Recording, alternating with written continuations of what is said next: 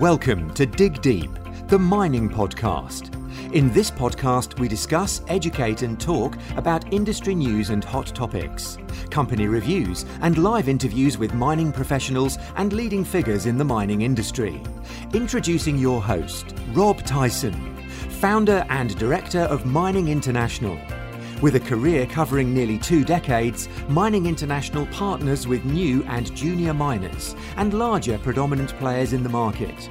With no further ado, here is your host, Rob Tyson. Welcome back to another episode of the Dig Deep, the mining podcast. And today's guest is David Garofalo, who is an experienced C-suite executive in the precious metals space and currently chairman and CEO of many companies, including Marshall Precious Metals Fund, Great Panther Mining Limited, Gold Mining Inc., and more recent appointment with Gold Royalty Corp. He's also the former president and CEO of Gold Corp, where most of our listeners probably recognise you from. David has 30 years experience in the creation and growth of multi-million-dollar sustainable mining businesses across multiple continents and has won many awards for his work. I want to get David on the podcast to get his insight on running and leading a successful precious miner and the lessons he took away from working for obviously Gold Corp and how he's implementing these lessons that he's learned into his work now. So I'd like to welcome David to the podcast. How are you doing, David? I'm well, Rob. Thanks for having me on. Yeah, and I appreciate your time. You're over in Canada at the moment. It's early in the morning, so I really appreciate your time in doing this podcast. Pleasure. So just wondered if you can give the audience, especially for some of the people that don't know you, but I'm sure most of the audience does know of you. I just wondered if you can give us a little bit of a background of your career from when you sort of graduated and your journey to where you are today, and maybe something that people may not know about you. Sure. Well, I started out as a commerce grad from the University of Toronto, my native city, living in Vancouver now, and then completed my chartered accountancy designation in the late 1980s and joined Inmet Mining shortly after it IPO'd from Metalga-Selchef and spun out of that conglomerate, and worked there for 8 years during my formative period in the mining space. Really learned the industry from the ground up, worked with a very, very accomplished executive, Richard Ross, who subsequently became the CEO of Inmet for 10 years. During that period, I actually joined Agnico Eagle as CFO, worked with another accomplished C-suite executive in Sean Boyd, who to this day remains the CEO of Agnico. And he and I, Ebe Shirkus, worked together for 12 years to build Agnico from a single mine producer to a 7-mine company with north of $10 billion market cap. And immediately after that, I took on a CEO role myself, Hudbay Minerals, another base metal producer. Went back to base metals after 12 years in precious, ran that company for about 6 years where we built 3 mines. And then subsequent to that, joined Gold Corp and ran that until we completed successful merger with Newmont in 2019. Yep. And then obviously you left Gold Corp. So I do want to cover a little bit about Gold Corp. And then when you left Gold Corp, I take it when the merger happened. That's right. Yeah. And then obviously you've had more recent appointments now with some of the companies that I mentioned. Yeah. That's right. Yeah. Okay. So just before I go on to what's more current, how did you first of all get the job at Gold Corp? And what were your expectations when you joined, and sort of did you achieve what you were tasked to actually do? Well, I was actually recruited by Ian Telfer and Ken Williamson, who were both on the board. Ian as chairman, Ken was on the board, long tenured board member of Gold Corp and an old friend of mine. And at the time, Chuck Jeunesse, who was the CEO, was about to retire. That was not known to the market. And so Ken and Ian put an effort out to recruit me away from Hudbay. And then I joined in early 2016 and took over the company. Yeah. Okay. And did you, obviously when you joined there, did you have certain expectations to what you were, obviously as the CEO? And did you have certain expectations that you had to achieve, and did you overachieve them obviously during the course of your time there? Well, my expectation is I had inherited a well-diversified gold producer focused on the Americas, but multiple operations. What I hadn't expected, and this was a dynamic that was occurring across the industry, is how difficult and challenging it was to replace the reserves we were depleting. They were declining rapidly, and we didn't have a very robust pipeline to replace what we were depleting on a daily basis from our existing operations.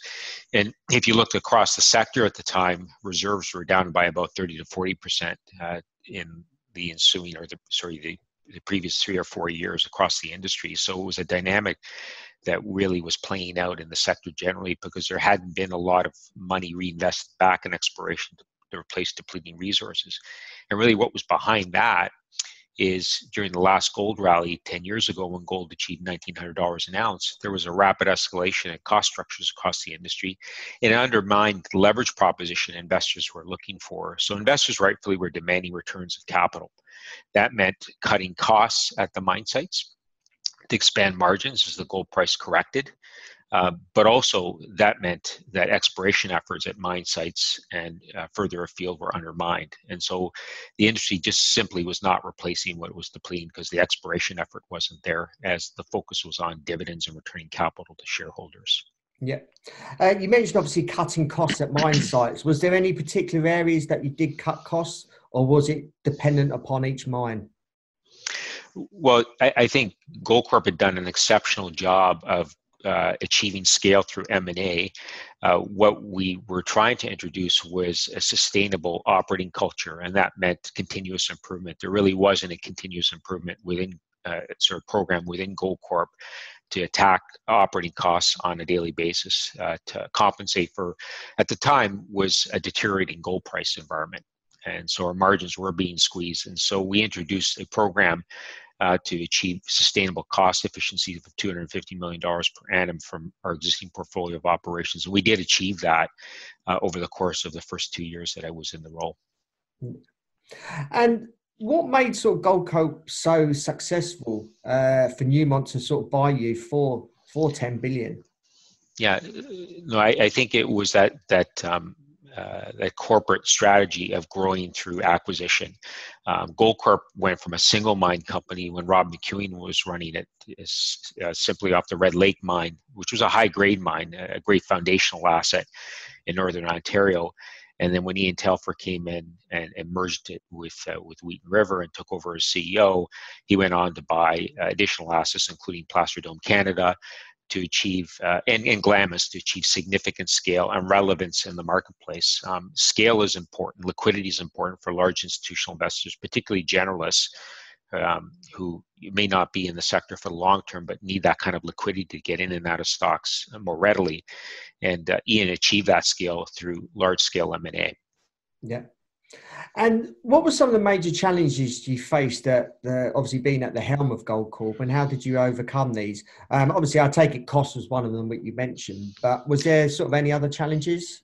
Yeah, certainly depleting reserves was a significant challenge. The reserves at Goldcorp had deteriorated quite significantly in the years just prior to my joining, so we had to reorient our exploration efforts and start to reinvest back in mine site exploration, replace depleting reserves around our existing industrial complexes.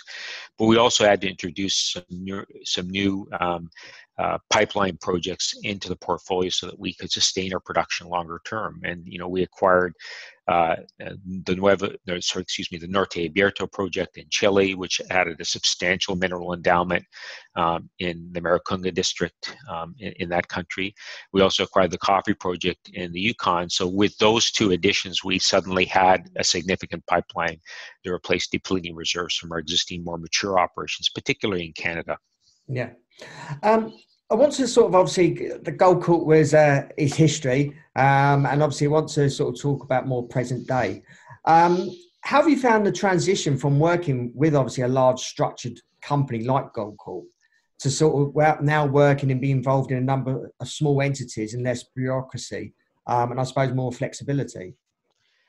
Well, I made the conscious decision to focus more on an entrepreneurial strategy, personal development strategy. Up to this point, my 30 years, I've been with 4 companies. All of them eventually achieved significant scale.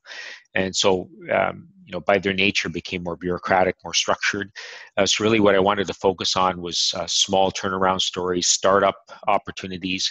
And so I, in the outset, got involved with the Marshall Precious Metal Fund because I've always been very passionate about investing in the ground and exploration. In virtually all of the companies I've been involved with in my career, we had small incubator funds that we invested in juniors, effectively outsourcing our grassroots exploration in the hands of strong exploration entrepreneurs in the junior space. And so that, together with a Chinese partner, Zhaojin Mining in China, that provided our initial seed capital, we started investing in the junior space just as it caught fire earlier this year.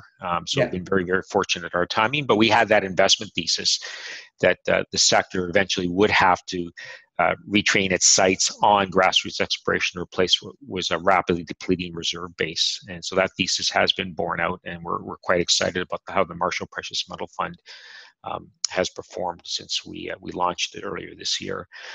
Great Panther came calling. I had some friends on the board there, and that was a classic operational turnaround story. I very much liked the Tucano mine that they had in Brazil. It bore a lot of resemblance to our Musselwhite mine that we had at Goldcorp in Northern Ontario. Similar geological setting, and like Musselwhite, Tucano had been significantly underexplored as it went through a succession of owners, from Goldcorp to Bedell to ourselves, and operational optimization was the focus, cutting costs in a low gold price environment. Very little had been spent on exploration, and we turned that around and started to invest significantly in exploration around the mine site, and we're adding ounces appreciably to what's already a reasonable reserve base, while delivering very, very solid operating results under Rob Henderson, our CEO, who joined the company with me earlier in the year. And then recently, I joined the board and became CEO of Gold Royalty Corporation. That currently is a private enterprise within the gold mining group of companies. It will eventually be spun out and brought public. It has a collection of 14 royalties on 14 development stage projects within gold mining's portfolio. Gold mining is going to pivot towards mine development or de-risking their projects through advancing studies on them in terms of PEAs, pre-feasibility studies, feasibility studies. And as they de-risk those projects, that'll only enhance the value of the underlying royalties, which we intend to take public. And recently, I hired a chief development officer to focus on expanding that royalty portfolio, John Griffith, who has 30 years of experience with Merrill Lynch, among other banks, and brought Ian Telfer onto our advisory board, which was a coup for us because he is the father of streaming. He invented the streaming concept with Wheaton Precious Metals, which he spun out of Goldcorp about 15 years ago. And that's become a huge success story and spawned a whole series of imitators in the space. Yeah. What skills would you say you've brought to some of these companies, being in some of the obviously companies that you've worked for, like Deloitte and Goldcorp? Is there a particular obviously skill sets that you've brought that probably haven't already been in those organizations? Well, I think what I've brought is sustainable management practices. I would say that Great Panther in particular went through some drama in the boardroom and management over the last several years.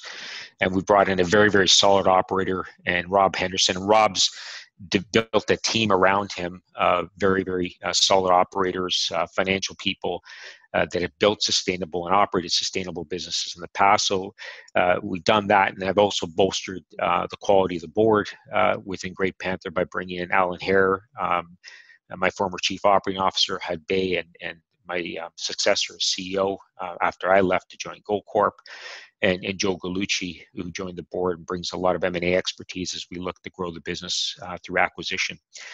So really, I think what I bring is management methodology, experience in running sustainable operating businesses, building out mines. I've been involved by my own count in over a dozen mine constructions in my 30 years. So even though I am a person of a financial pedigree, I also have been involved in the construction of many, many mines, and so do have that operational and development expertise that I can bring to the table. Yep. With obviously these four companies that you're involved in, I wonder if you can either give us an overview of all four companies or potentially focus a little bit more detail on one of them. I'll leave that up to you, how you want to answer that. Yes, certainly. With Great Panther, what we have is a bit of a hybrid. We have a silver business in Mexico. That's the legacy business that built Great Panther out 20 years ago when Bob Archer founded it. And silver is taking off. The gold to silver price ratio right now is 70-1. Yeah. In a bull market, typically it's 40-1. So it has the potential to significantly outperform gold, even as gold is rising in its own right.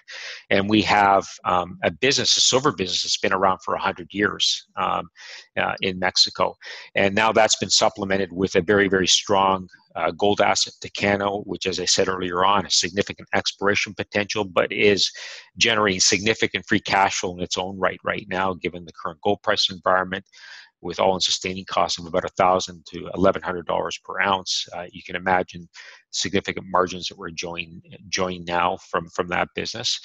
And so we do have the potential solid operating base that we think we can grow through developing our own pipeline projects, Coricancha in Peru, for example, which is another substantial silver resource that's currently, it's a legacy business. It's a brownfield project that can be brought back online quite readily, given that it already has its operating permits. But we do believe there's scope for consolidation within the mid-tier. And we've captured some of that currency over the last 6 months or so, and that gives us the potential to use that currency to supplement what's already a very strong operating portfolio. So that's the exciting opportunity with Great Panther. And now with a sustainable and very experienced operating team under Rob Henderson, who in his own right is a very, very solid operator, we have a much more stable operating platform, much more predictable results, which gives investors comfort that we're not going to surprise them. And deliver solid operating cash flow that we can reinvest back into the ground. So that's the Great Panther story. I'm very, very excited about how quickly we've been able to turn around that operating story, and the market's starting to reward us. Gold royalty is an entirely different animal. The gold royalty business and streaming business is really, at the end of the day, a banking business.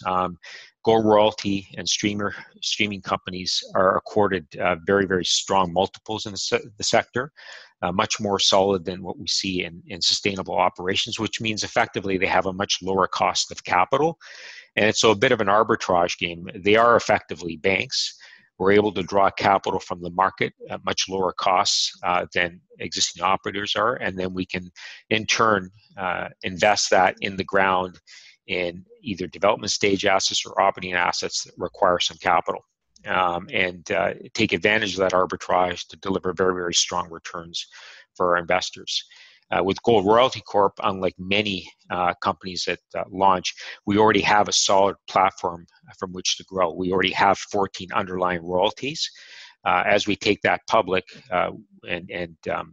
and create that currency, we will use it to acquire more royalties, more streams, either existing streams and royalties on existing operations, or we'll look further afield at development stage assets that require a cheap source of capital to develop precious metal, particularly gold, opportunities into operations. So that's quite exciting as well. And it's very exciting that our parent company, Gold Mining, is pivoting more towards de-risking their 14 development stage assets, and the value that can create both for Gold Mining shareholders and Gold Royalty shareholders as we de-risk those assets, I think is immense, particularly in the gold price environment that we find ourselves, where many companies are starved for development stage assets. And Amir Adnani, who founded Gold Mining, was very, very prudent in acquiring those development stage assets at the bottom of the market for very little upfront capital. And so where those projects really were disdained in a low gold price environment, in the bear market we experienced up until last year or so, those projects are going to become quite a bit more desirable for operating companies that are struggling to replace what they're depleting from their existing operations. Yeah. And I talked about Marshall Precious Metals earlier on, our investment thesis there. We haven't even started to raise outside capital. We've been very prudently allocating the capital that we were seeded with from Zhao Jin and one other Hong Kong investor. We have $25 million US to start. We haven't allocated all that capital yet. We've been very, very careful not to chase some of the juniors that have been running, and we've been prudently putting that capital to work in the ground through direct placement. So we're not buying in the market.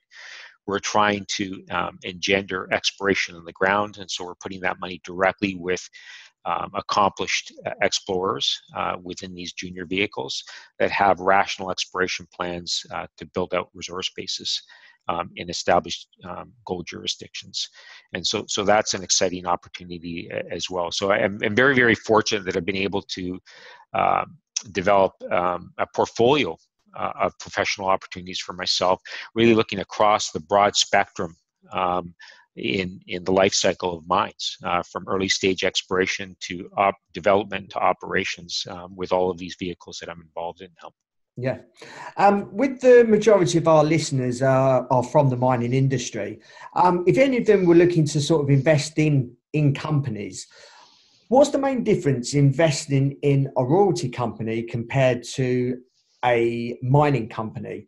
And I suppose, what are the risks and rewards and the differences between the royalty company and a one-off or one mining company? Obviously, mining companies are different, but what would you say the main differences are if someone had a pot of money and they wanted to invest in one company? What's the difference between investing in a royalty company as opposed to one mining company? Well, I would say that if you were looking to invest in the precious metal space, I would diversify your portfolio and really buy a little bit of everything. I would buy the early stage opportunities that have the potential to deliver 10 to 20 fold increases in your capital base through successful exploration efforts. You're not going to get that kind of leverage within the more established royalty and producing companies. They just don't provide that kind of potential for explosive growth in value that a significant discovery can make, albeit that's a much higher risk proposition. It's probably the highest risk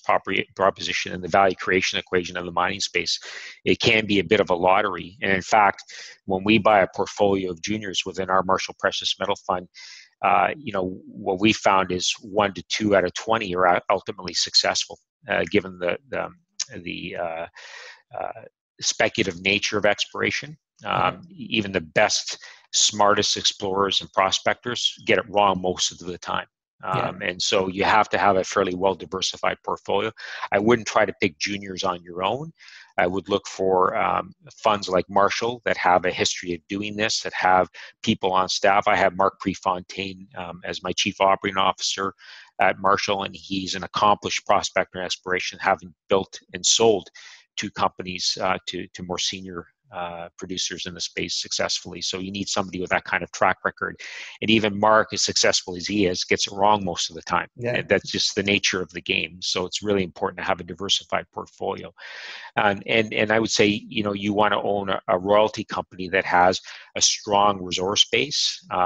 Within Gold Royalty Corp, we have 25 million ounces of 43-101 resource within those 14 development stage projects that Gold Mining owns. So that gives us a solid foundation from which to grow our royalty business and give us a low cost of capital that we can then draw from the market and redeploy into either established operators or development stage opportunities. So that gives you a bit of almost a financial exposure to the mining sector rather than just operational exposure.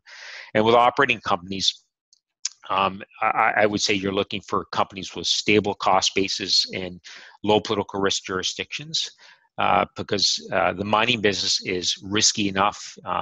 It's capital intensive. It's operationally risky. So you don't want to exacerbate that risk profile by unnecessarily taking on a lot of political risk or social risk that a lot of these projects and operations have. And so I'd say you want a diversified portfolio across those 3 types of opportunities, and buying a little bit of each gives you the kind of exposure you need in the gold sector, in my view. Yeah. So what's the future of mining in general? Especially with what is happening in the world today, with obviously new working environments, plus the potential collapse of the monetary system as we know it. How do you see the mining industry as a whole moving forward? Well, I think it's going to be that much more difficult to get a social license to build out what we have. I think it's going to be very challenging to reverse that downward trajectory in reserves and ultimately production in the sector, just because the lead times to bringing new production on are just getting longer and longer. It's much more difficult to get permits, to get a social license to operate in the environments that we have development stage projects. The cost structures are escalating. Upfront capital costs are significant, which is challenging rates of return, hurdle rates, which means that the incentive price for gold is going to have to be that much higher for us in order to replace our reserves with a reasonable rate of return. So it's going to continue to be a challenged environment for reversing the downward trajectory in reserves that we're currently experiencing, even in this rising gold price environment. We need much higher gold prices in order to incentivize the kind of production inflection that we need to reverse the downward trajectory in reserves and production in the sector. Yeah. Obviously, you said there's a lot of depleted reserves out there. Is the answer putting more money into exploration? Or even if they put more money into exploration, are they necessarily going to come up with the findings that they, in theory, should do? But are we too far behind the curve now to sort of catch up? Or is it going to take such a long time to get back to probably where we were 10, 15, 20 odd years ago, when there's probably a lot more projects about? So there's a saying in hockey, you'll excuse me because I'm Canadian, That's right. Wayne Gretzky came up with. He says you miss 100% of the shots that you don't take. Yeah. And so we do have to invest in exploration. There's a very, very strong correlation between dollars spent and reserves found on the ground, naturally. So if we're not drilling, we're not going to find the reserves that we need. So we definitely have to deploy capital in a very significant fashion to replace the reserves that we're depleting in the sector. That being said, the lead times are not going to decrease. They're only going to increase to go from discovery to first pour of gold production. And that is only increasing from, back when I started in the industry, you could probably get a new mine up and running from discovery to production in 5 to 7 years. I think that's more than doubled now across the industry. And in many cases, deposits go through multiple hands and multiple generations before they actually become economic. And so they do tend to linger within portfolios and on the shelf for a long period of time before the ingredients are right, whether it's socially, economically, and whatnot, or there's been technological advances that bring these deposits back into play. So no, we are increasingly challenged, but as you point out, if you're not spending the money on exploration, you're not going to find the ounces you need to replace what you're depleting. Yeah. And is there a way do you think that you could actually speed up the process of obviously finding discovery and getting it moving quicker? I mean, I suppose the whole industry needs to change, and this probably more on a global basis. But what things need to be done to try and speed up this whole process and get it back to where it was? If it took 5 to 7 years to build a mine, what steps need to be taken to get back to that stage? Yeah, look, I would say one of the most challenging aspects of delineating reserves is that early stage exploration, generating targets to drill. The lead times from that historically have been quite long. And what I've seen is a movement to digitize a lot of our exploration data in the mining sector. When I was running Goldcorp, we were partnering with IBM using their Watson computer on our Red Lake district, and we digitized almost 100 years of exploration information. A lot of that was just sitting on pieces of scraps of paper. So we hadn't had it in a coordinated digitized setting. We spent a better part of 2 years digitizing all of that information, and we're using the predictive analytics and power of Watson to identify our next exploration targets. And in doing so, our thesis was that we could reduce the lead times in that generative phase by about 96 to 97%. That was the thesis. And what we were trying to do was simulate the discovery of the initial Red Lake deposit within Watson to see if actually in a controlled environment that worked. And it did. And then we were just starting to generate new exploration, high-grade exploration targets within that district to replace a rapidly depleting deposit. And so that was starting to bear some fruit. And so we need to do more of that in the sector. The technology exists. It hasn't been applied necessarily in a mining setting. Watson typically was being used for medical diagnostics, but there's no reason it couldn't be used in that kind of setting, diagnostics for exploration.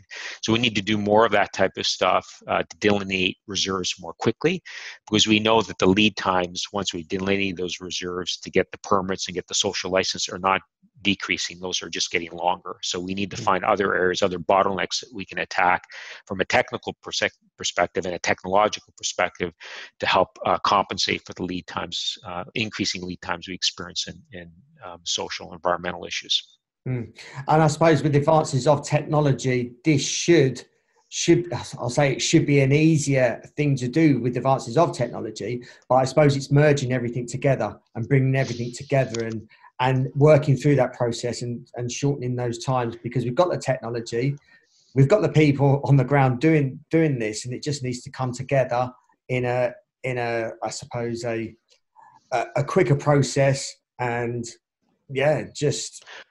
and a lot of this technology is not mining specific technologies. Technology is available in society generally, and as an industry, we need to be more effective in adopting those technologies into the mining setting. When I was running Goldcorp, and this even predated my running in Goldcorp, Chuck Jeunesse introduced this concept. We had an event every year at PDAC called Disrupt Mining. And it was kind of a Shark Tank setup or format where we invited technology companies who thought their technology could be adapted into the mining sector and to come and make a presentation to a panel of judges. And if they were successful, we would invest $1 million into their company and give them a platform within one of our existing operations to test their technology out. And they were not mining people at all. They had certain technologies they thought could be commercialized within the mining industry if they had a bit of seed capital and an opportunity to test it within a controlled environment of an existing operation. I've got a couple more questions before I wrap this up. Sure. What's the outlook for yourself, and sort of what do you want to achieve over the coming years? Well, if I can help turn around the downward trajectory in reserves, and this is by no means something I can do on my own, but there's a group of executives in this industry that recognize that, and I can do that through, as I said, involvement in a number of companies within the life cycle, across the spectrum of the life cycle of mining. And that would be incredibly gratifying for me to crap up my career, and again, do it in a much more entrepreneurial setting. And that's what I'm doing with these smaller, more startup vehicles or turnaround vehicles. They're smaller, but they have an opportunity to grow immensely through a little bit of effort and some capital investment. Yeah. And lastly, if there was one person you would like to hear from and be a guest on this podcast, who could you recommend? Who's someone that's got a good story to tell or an interesting background that could actually add value and for our audience to actually learn from and educate themselves? Well, there are a few actually, all of whom I would characterize as my mentors.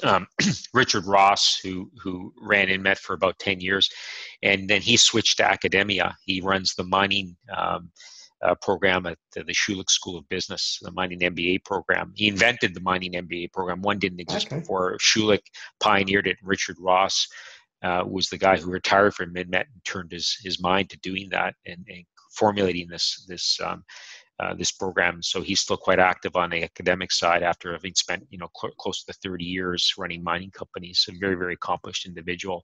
Sean Boyd, obviously.